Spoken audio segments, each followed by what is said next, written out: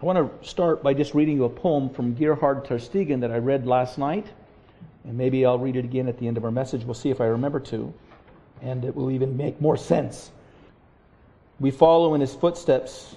What if our feet be torn? Where he has marked the pathway, all hail the briar and thorn.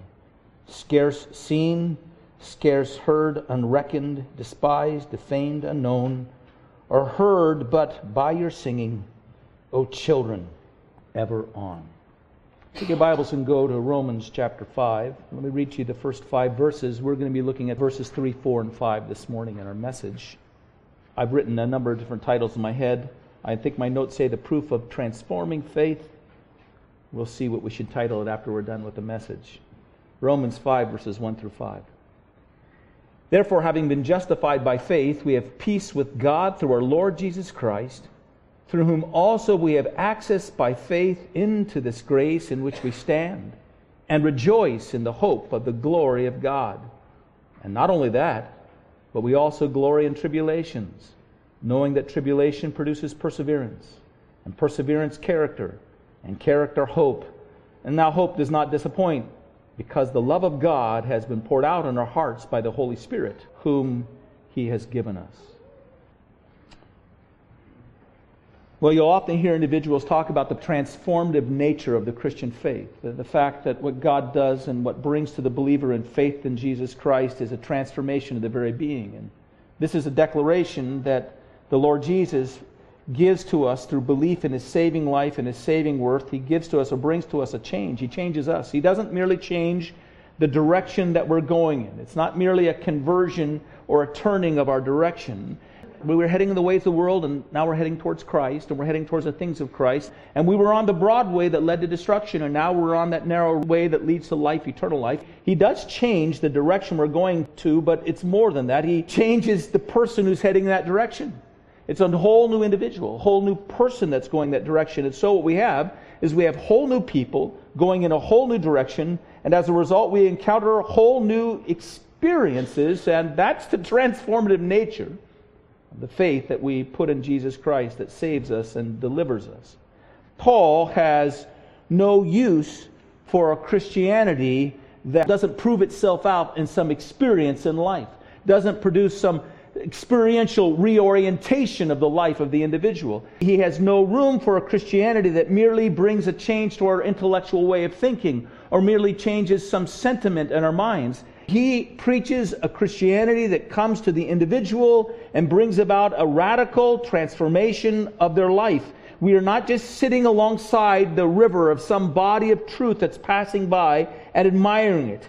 Faith is getting into that river. It's plunging into that river. It's getting into the great river of salvation that has run throughout all of history, and it's launching ourselves by faith into Christ. It's launching ourselves into the work that He's accomplished for us, and is dying for our sins, and is rising for our sanctification, and is commanding us and coming to us again and again to bring us His life and His power.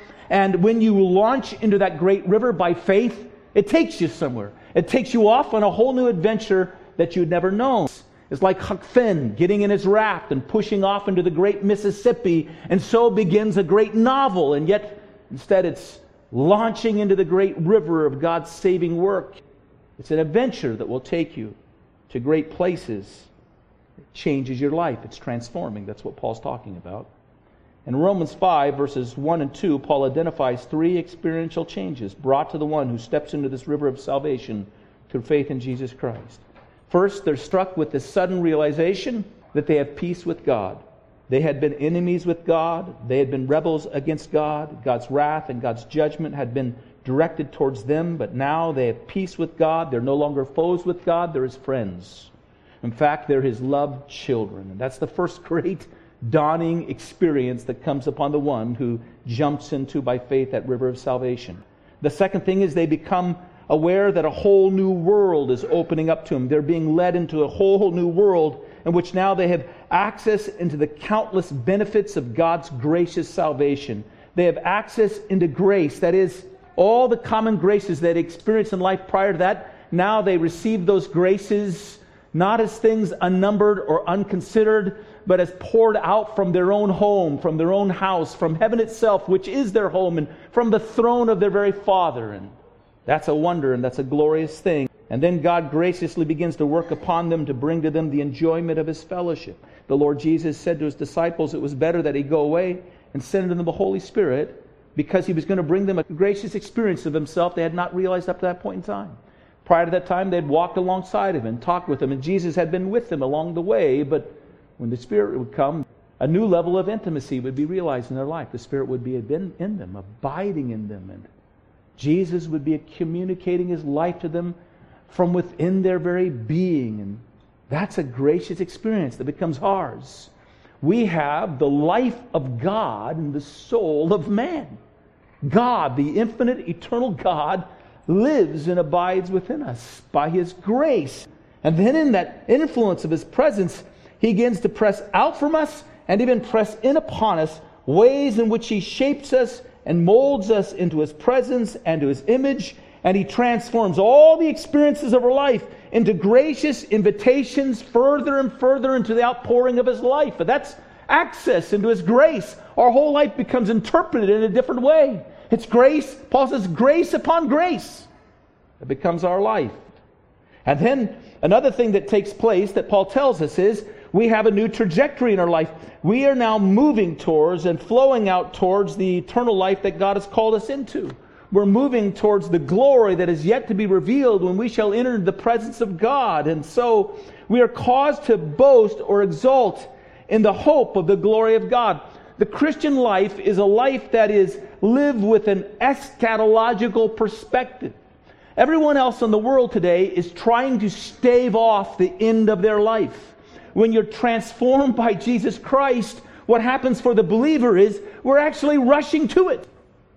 We're running to the end because it climaxes in the glory of God being fully revealed. And when His glory is fully revealed, our glory will be fully realized as well. And so we boast in the glory that's coming. We're not somehow trying to stave it off. We don't need to go back multiple times to the plastic surgeon to try to live as though our bodies aren't decaying away. We say, well, let it come. The day will come when we'll rise up with wings as eagles, and we'll run and we'll not faint. And these are the things that are coming to us. We'll renew our youth and let it come. And the glory, the full glory that God is going to reveal, it's going to coincide with the glory that He's going to reveal in us. And so we live with that excitement that Paul says we boast in it. We exalt in the glory that will be revealed, the glory of God. After Paul says that, right after he says that, he can almost hear those around him saying, but Paul, look at the misery and the difficulty and the challenges and the tribulations that are ours. The church in Rome knew difficulty and persecution. It chased after the believer. The moment they made the profession of faith in Jesus Christ, at that moment in time, they came under the disagreement of the world in which they lived in, the challenges of the world, and they had to navigate it because they were facing persecution on every side. You can hear Paul hearing their voices. We boast in the glory of God. We're living in this eschatological perspective. We're surrounded by the grace all around us. We're at peace with God. These are experiences. But what about this, they say? And Paul doesn't even miss a beat. He says, well, also, we glory in tribulations. We glory in that as well. We glory in the tribulations that come upon us. And when he says this, he's not coming up with a novel idea. Paul is not suggesting an innovation at this time or a thought that is just Paul stubbornly sticking to his points and trying to remain positive in the face of, this is not Paul whistling in the dark, whistling through the graveyard, pretending that it's not there. This is Paul picking up a theme that he received from Jesus Christ himself. And Paul's not the only one who picks up this theme. Matthew chapter 5, verses 10 and 12, in the Beatitudes, the Lord Jesus comes to the end of those Beatitudes and says, blessed are those who are persecuted for righteousness' sake, for theirs is the kingdom of heaven. Blessed are you when they revile and persecute you and say all kinds of evil against you falsely for my name's sake. Rejoice and be exceedingly glad, for great is your reward in heaven, for so they persecuted the prophets who were before you. Now, when I was a little boy and I was learning the Beatitudes, I remember the teacher who was teaching me told me the way to read blessed is happy. Happy are you. Happy are you. Happy are you who are persecuted. Happy are you when you're reviled and persecuted and people speak all manner of evil falsely against you. Rejoice and be exceedingly glad. And Paul's just picking up on that note that the Lord gave us. And James does the same thing. James says in James chapter 1, verses 2 and 4, "My brethren, count it all joy when you fall into various trials, knowing that the testing of your faith produces patience, and let patience have its perfect work, that you may be perfect and complete, not lacking nothing." And that succession of argumentation that James gives is the same kind of succession of argument that Paul is going to give us here in this passage. And Peter says the same thing in 1 Peter chapter 1, verses 6 through 7. He writes this, "In this you greatly rejoice, though now for a little while, if need be, you have been grieved by various trials, that the genuineness of your faith, being much more precious than gold that perishes, though it is tested by fire, may be found to praise and honor and glory at the revelation of Jesus Christ. Blessed are you," Jesus says. "Rejoice and be exceedingly glad," Jesus says. James says, "Count it all joy." Peter says, "Greatly rejoice." Paul says, "We glory in tribulations. We exalt or we boast in tribulations." The question is why? Why? Let's follow Paul's reasoning here for a moment. So let's look at verses 3, 4, and 5 again and just review what he says here. He says, "We also glory, we exalt." The word there, glory, is we boast. It becomes our brag in tribulations, knowing that tribulations produce perseverance, or endurance is the word. And endurance, character. And character, hope. And now hope does not disappoint, or we might say hope does not make us ashamed, because the love of God has been poured out in our hearts by the Holy Spirit who is given unto us. Paul starts with tribulation. The word that he uses for tribulation is a word that means basically pressure. It's to be pressed upon by resistance. And it applies something more than just the usual trials that everyone goes through in a fallen world. This is the example of somebody who is doing something more than just plowing through a thorny situation in life. This is much more than just pain in childbirth. This is more than just hitting, red lights on your way home when you're hungry and just, getting a little frustrated. There's something more than this. This is the marshaling of Satan, the god of this age, bringing trials against us and pressures against our commitment to the Lord Jesus Christ. Make no mistake, before coming to Christ, you were an enemy of the holy God of all creation. After coming to Christ, you have become an enemy of the unholy God of this age. And He's against you, and He's opposed to you. And He seeks to bring upon you sufferings and afflictions and tribulations in order to drive you, in order to punish you for that. So Paul starts with tribulations, hardships. The next thing he says, we endure them. Again, that implies that this tribulation is something more than being cut off in traffic. This is something more than just having a bad day or a brief disruption in your life. This is a plight, this is a tribulation that you have to persevere through. This is a tribulation you have to endure through. And the idea here is that there's a continued faithfulness that goes on in a long test, in a long plodding ground of difficulty. And this produces, this tribulation, this enduring tribulation, produces then a demonstration in your life of perseverance or endurance. And you can't experience endurance, by the way, without some kind of suffering. The suffering that you have to endure through. Nobody endures through a happy marriage. You don't. You don't suffer through it. You delight in it. Nobody endures a bad meal, or a good meal, I should say. If it's delicious and it's steak and you don't endure it. You enjoy it. No, you got to suffer through some things. Sometimes it feels like the plate that's been delivered up to you over and over and over again is, sour mash. And you just got to plod through it, endure it. So Paul starts with tribulation. He adds to it this testimony of endurance, and then the King James gives to us what equals character. And the Greek word there for character is a proven or approved character. You might think that you're something. You might think that you have something. You might think that you're going to produce something, but you don't really know until you're put to the test. Once you're put to the test, you find out really what you're made of. You prove the mettle of what you think you've got, or what you have, or what you are, or what's happened to you. It happens, it presents itself through the test. You go through tribulation, you endure it, and it provides a test to prove what you're made of.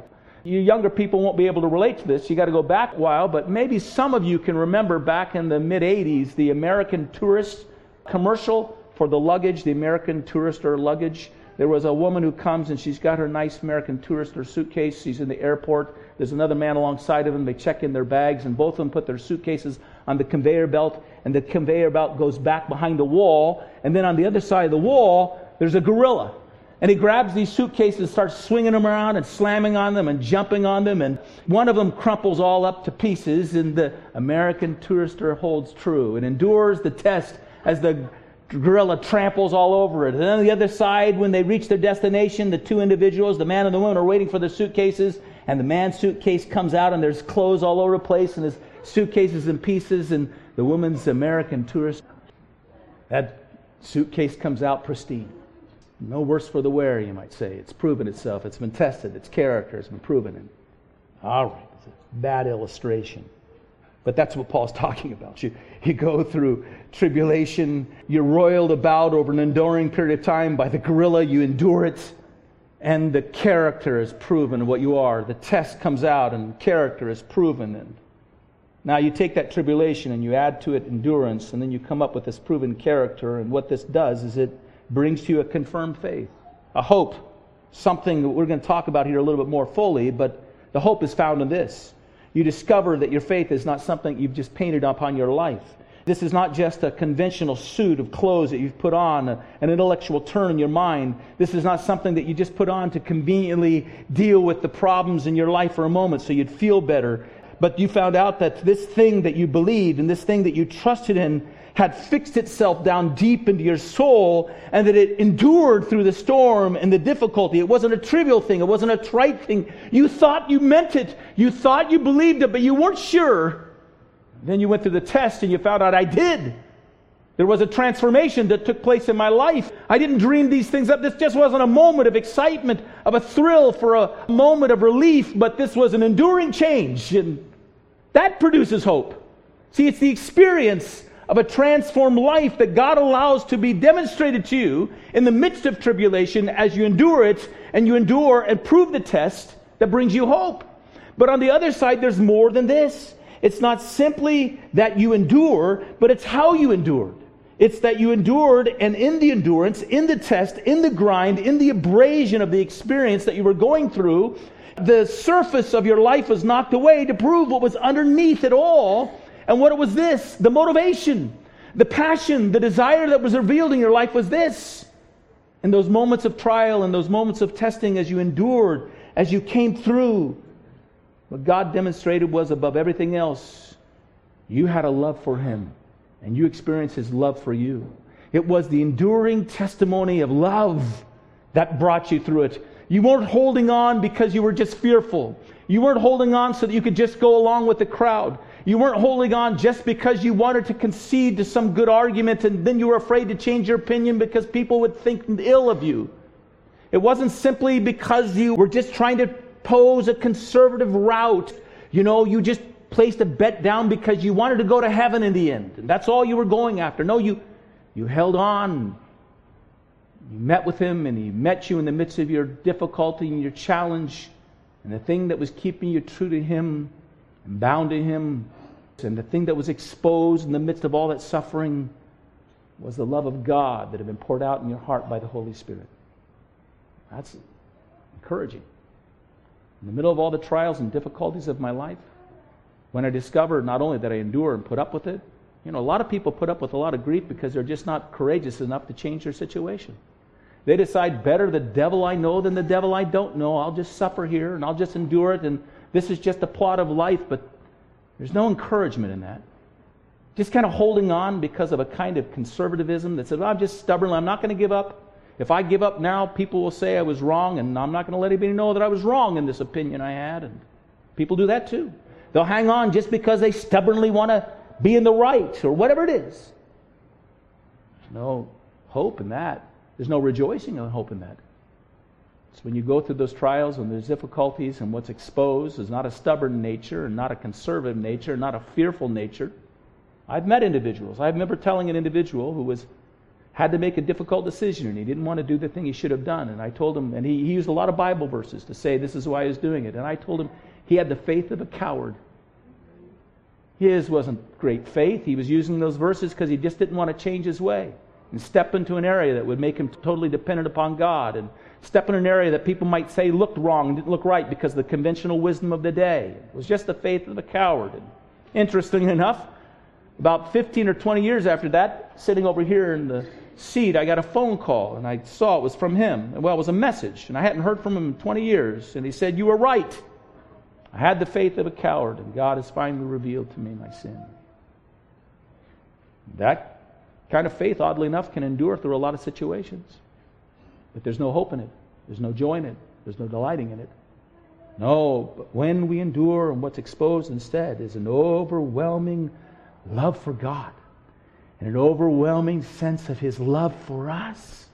Oh, that's something to discover.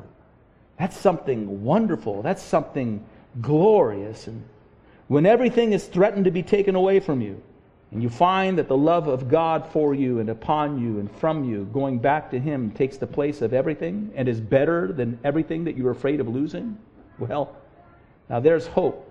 There's hope when you discover that. That's something glorious. So that's all groundwork here. Let's make 4 observations. But let's make 4 observations from the statement that Paul says we glory in tribulations and trials. The first thing is this: trials and tribulations should be expected by the one who has set his faith or her faith on Jesus Christ. In fact, if you don't experience trials and tribulations, you should be concerned. You should expect them for 2 reasons. And here's the first reason. The first reason is because Satan and the world are opposed to those who are totally given in faith to Jesus Christ. 2 Timothy 3:12, Paul writes to Timothy and says, "Yes, all who desire to live godly in Christ Jesus will suffer persecution." It's just going to happen. Here's a great informative passage. Go to John chapter 7. Go to John chapter 7, verses 1 through 8. It's the account of the Lord Jesus' half-brothers who have come to Him, and they're encouraging Him to go up to Jerusalem to prove Himself. And they're actually mocking Him, and they're expressing their cynicism of Him. And the Lord Jesus has an answer for them that I think reveals to us something of this nature of the persecution we experience when we give our lives to the Lord Jesus Christ. Here is what we read. In John 7, verses 1 through 8, "After these things Jesus walked in Galilee, for He did not want to walk in Judea, because the Jews sought to kill Him. Now the Jews' feast of tabernacle was at hand. His brothers therefore said to Him, 'Depart from here and go into Judea, that your disciples may also see the works that you're doing. For no one does anything in secret while he himself seeks to be known openly. If you do these things, show yourself to the world.' For even His brothers did not believe in Him. And then Jesus said to them, 'My time has not yet come, but your time is always ready. The world cannot hate you, but it hates me, because I testify of it that its works are evil. You go up to this feast. I'm not going up to this feast, for my time has not yet fully come.' When He said these things to them, He remained in Galilee." What can we take from this? There are different things we take from it, but simply this: the man or woman who has given themselves to follow Jesus Christ is now a person who is living against his times. He's living against the age. He is out of sync with the world, and the world is against them. And they can't just go on living the way they lived before. Everybody else, they're just kind of floating along. They're just moving along with the current of the age, and the world can't necessarily go against them because they're with the grain of the world. Not so with the believer. As a result, we experience trials and we experience difficulties. And among other things, we've got to be wise. We've got to be a little bit calculated in how we live our lives because of that. Paul gives all kinds of examples of this trial that he experienced, these trials that come upon us. Let's look at this second thing here first. The second thing is that God works to purify us. The world's against us. Satan is against us. It comes against us. But in all of this, God is working to purify us. In Luke chapter 22, verses 31 and 32, you remember the Lord Jesus is confronting Simon. Jesus says to Simon, this is in the Last Supper, before they go out to the Garden of Gethsemane. And shortly after this, Peter's going to deny Jesus 3 times. Jesus says to Simon, Simon, Simon, indeed, Satan has asked for you that he may sift you as wheat. But I've prayed for you that your faith should not fail. And when you have returned to me, strengthen your brothers. Now, listen. When Satan came and proposed what he was going to do, he wasn't thinking of, when you sift out wheat, you're separating the true thing from the false thing. You're bringing apart the good and you're pulling apart the bad and separating the two things. You're getting the chaff and you're getting rid of the chaff so you might have the kernel of wheat. And just so you know, that is not what Satan has in mind. His goal is not to somehow purify and separate the wheat out and the good thing out. What Satan has in mind is he wants to expose all the chaff in the man. He wants to shake out Peter to prove all the chaff that is in him so that he can mock the man and so that he can mock the master.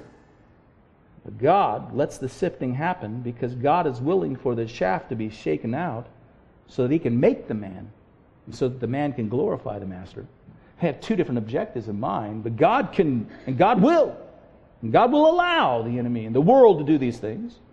They want to expose our hypocrisy. God does too. So he can take it away and put it under the blood, and he can make us what he wants to make us and shape us and mold us so that we can all the more give glory to him. So God works in all these things. Whether Satan is against us and the world is against us, God works through all those things to purify us. Here's another thing. The Christian life is not all sunshine and blessing. That's another thing we take from this. That really odd and twisted synchronization of Christianity and worldly pursuits of pleasure and prosperity and power, the word of faith thing, just say the right thing, think the right thing, don't say stinky words because you'll bring it in your life, say positivism, say positive things so you can bring all these good things in your life and you can go forward. And that sunshiny Christianity doesn't measure up well with the life of Paul, what Paul teaches, and what the early church experienced. And the other day reminded me of a little children's song that she sang when she was growing up, which we never learned to sing. We're singing little songs with the kids next door. Here's one she learned. You thought she would have passed it on to us, but for some reason, she didn't think it was a good song to teach us. The song goes like this. This actually seems to be the song that unbiblical theology got its note from. This maybe is the theme song for it. It's, we're going to a mansion on the Happy Day Express. The letters on the engine are J-E-S-U-S. The guard calls, all for heaven. We gladly answer yes. We're going to a mansion on the Happy Day Express. Well, you can do a retrospective of some life. You could put, you do this at funerals. They show a person's life and there's a song that's playing in the background, kind of a retrospective of the life they lived. You will not ever be able to do a retrospective, for example, of Paul's life with that song playing in the background. Going on a mansion on the Happy Day Express. Oh, he endured suffering and trial and difficulty and hardship. He rejoiced in it. He boasted in it. But not without pain and not without difficulty and not without hardship. He endured and entered into these trials and tests, and that's a part of the Christian life. And Paul is realistic about it. And Paul answers it and confronts it. And here's the third thing. Strangely, the Christian boasts in just such things. We don't simply boast in the glory to come, but the Christian is caused to boast in coming through trials. By the way, this is also a very human thing to some extent. You'll find in nursing homes, if you talk to individuals and they want to tell you about some wonderful thing in their life, or they want to tell you about their life, they don't tell you about all the good things. What they really relish in doing is telling you about all the difficulties and the hardships and the things they endured. I think it's F.W. Borum that said that in old sailor homes, all you hear are stories about the storms they survived, right? They take some sense of glee in having met and faced the end of their lives and the difficulties and being pressed and come out the other side. That somehow brings them a sense of satisfaction. But what's true for all men is particularly true for the follower of Jesus Christ. Particularly true for us. So let's look at a passage where Paul does this. And by the way, Paul does this a lot of times. Sometimes the most extensive one is found in 2 Corinthians 11. So go to 2 Corinthians 11. We won't read the whole thing. We'll just read a part of it. But it goes on. There's other things he talks about here. Verses 22 through 27. Paul even asks in some of your translations to give him permission to do a little boasting. He writes here, are they Hebrews? Verse 22. 2 Corinthians 11, verse 22. I'll read down to you verse 27. Are they Hebrews? So am I. Are they Israelites? So am I. Are they the seed of Abraham? So am I. Are they ministers of Christ? I speak as a fool. Let me do a little foolish talking here. I the more, in labors more abundant, in stripes above measure, in prisons more frequently, in facing death more often. From the Jews 5 times I received 40 stripes minus 1. 3 times I was beaten with rods. Once I was stoned. 3 times I was shipwrecked. A night and a day I have been in the deep. In journeys often, in perils of water, in perils of robbers, in perils of my own countrymen, in perils of the Gentiles, in perils in the city, in perils in the wilderness, in perils in the sea, in perils among false brethren, in weariness and toil, in sleeplessness often, in hunger and thirst, in fastings often, in cold, in nakedness. Let me read to you one other passage along these lines. 2 Corinthians, just go back. If you got your Bibles there, go back to chapter 4. Let me read to you 8 through 11. 8 to 11. 2 Corinthians 4, 8 through 11. Paul's on a theme here. He's picking up something he'd already brought up once before. He writes, we are hard pressed on every side, yet not crushed. We are perplexed, but not in despair. Persecuted, but not forsaken. Struck down, but not destroyed. Always carrying about in the body the dying of the Lord Jesus, that the life of Jesus may also be manifested in our bodies. For we who live are always delivered to death for Jesus' sake, that the life of Jesus also may be manifested in our mortal flesh, in order that we might present Christ to you, he's basically saying. Now listen, Paul is not whining in these passages of Scripture. You know, when you read the Bible, you have to read it with a tone, and he's not a sad sack here. He's not lamenting. He's not whining. He's not complaining. He's boasting. He's bragging. I'm being a fool here. For a moment, just let me ask a little foolishness here. Expose a little foolishness to you. I the more. I've gone through all these things. He's exalting in his trials because they have proved the character of his faith. It's proved to be genuine and real. Here's the fourth thing, and the last thing is an observation. We may exalt in these tribulations because and when they expose the changed heart that came to us when we put our faith in Jesus Christ. Above everything else, the transformation that the Lord Jesus brings to the individual who trusts in Him, the regenerative influence of regenerating faith is this. God brings to us a love from God and a love for God. God pours out upon us a love for Himself, and God pours out into us His love for others. And it's love. This transforming love that broadens our world out and changes. That's the river we get into. It's the river of this overwhelming love for God and love for others, and we journey down it as God teaches us and instructs us. And nothing like trials to demonstrate that reality. Nothing like trials to demonstrate that reality. Sometimes you might wonder, what would I do if I really faced tremendous hardships?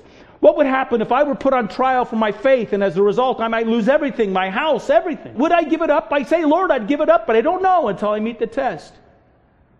Actually, wonderfully, some have met the test, and they've rejoiced in it. They've met the test, and they've rejoiced in it. I remember traveling on the island of Bali some years ago, which were visiting individuals who had come to Christ over the last few years, individuals that we had been a part of instructing. And we went back to visit them where their homes were, and many of them had lost their homes. So one family had their home surrounded by the villagers, and they put a brick wall around the home, all the way around the home, and even the doorway. They only left about a 3-foot gap at the bottom of the doorway for them to crawl in and out of. They wanted to seal them off as much as they could. Another man lost all of his spice trees, all of his land, because they took all of his land back. It had been signed on a card of his citizenship, but the card on your citizenship also had to say the religion that you were born into. And when he became a Christian, they said it nullified his citizenship card, therefore it nullified all the business transactions for all the land he'd purchased. They took all his land away. Not only that, they took his family away. His father-in-law came and took back his daughter and took back the children they'd born with him. And he was living in a hut in the middle of a rice field. And that's where he was living. So we went and visited these individuals. And the stunning thing was, and they were sad. That was a hard thing to go through. But the stunning thing that came to us as we met with these individuals, what was the overwhelming thing that was emanating from their life was joy. Joy. And the love that God had given them and the experience of God's love for them. They weren't going back. They had no desire to go back. Take the world, but give me Jesus, was the mentality we saw in them. We read Psalm 27 for our scripture reading this morning. It's a psalm of praise. It's actually a song of wonderful triumph that David is proclaiming and declaring. A triumph in the desire that he's discovered in his own life. The interesting thing is, Psalm 27 is understood to have been written as he was, or just after he had fled from Jerusalem when his son Absalom had led a coup against him and driven him out from his capital city. So here is David, who has been forced to flee the capital city of Jerusalem that he had gained and won for himself, to flee his palace, to flee his kingdom, and he is driven out by his own son who's led the revolt against him. So God takes from David all these things. He's stripped of the things that in the past he had fought and labored to gain. Those things that he had toiled to secure and maintain are completely pulled out of his life. Riches, reputation, relationships, gone in a moment. In that moment, on that battleground, David discovers a desire that is greater than a desire for all those things. A desire that's so great and so wonderful that it leads him to write this psalm of great and tremendous triumph when everything's been taken away from him. He says, there's one thing I've desired. This is why he's triumphant. There's one thing I've desired of the Lord, and that will I seek, that I may dwell in the house of the Lord all the days of my life. I want to get back to Jerusalem, but I don't want to get back to Jerusalem in order to inhabit my palace, to reestablish myself on my throne, to get my reputation back, to get my rule over the nation. I want to get back for one reason. I want to go to that tent, that tabernacle, where I enter into the presence of God and worship Him and know Him, and God reveals Himself to me. I want to dwell in the house of the Lord all the days of my life, to behold the beauty of the Lord and to inquire in His temple. When you said to me, seek my face, my heart said to you, your face will I seek. You've lost everything. David's wandering out. He's being cursed as he's wandering away from the city. People are cursing him as he goes out the way. And as he's going out the way, the one thing that God says to him is, David, seek my face. He says, Lord, that's really what I want. To seek your face, to know you, to love you, to enjoy you. And there's the triumph, this deep, transformative desire dictated by the love of God that is shed abroad in his heart. The love of God that is shed abroad in our hearts. This is the triumph. This is the proof of faith. This is what causes hope to come shining through in the middle of our difficulties and trials as we endure. We love Him. We want Him above everything else. This is glory now. This is glory now. That's a glorious moment. And it points us to the glory that's to come, when He will be everything and all in all. Now, you might not be going through those hard things now. You might not be going through those difficulties now. But here's the note. Here's the thing. Oh God, prove this true in my life. Prove it when the difficulty comes. Prove it when I'm not getting the feedback or the responses, the validation that I once sought, and these other things. Prove that what I want above everything else is you. You. That's why He came and saved us, right? He saved us for Himself. He saved us for Himself. Let's bow our heads and let's pray. Your word tells us that man is born to trouble like sparks fly upward. That's true of all human nature. What happens when the enemy would fan the flames against us to seek our destruction? When he would blow the winds of destruction over us to try to wipe us and blow us from the map. Embed our faith in you, O God, that we might hold strong and true in the testing hour. The fire might sweep over, let it sweep then. Burn away the dross. Burn away the chaff. Blow away the rubble. Leave behind those good and precious things. What is remaining, O God, we thank you before we enter your presence. There'll be one last trial. One last gracious trial that you'll coordinate to purify us completely. We thank you, God. We thank you for these things. We know, dear God, that there are tests still to come. We don't rush into them. We don't want to experience them.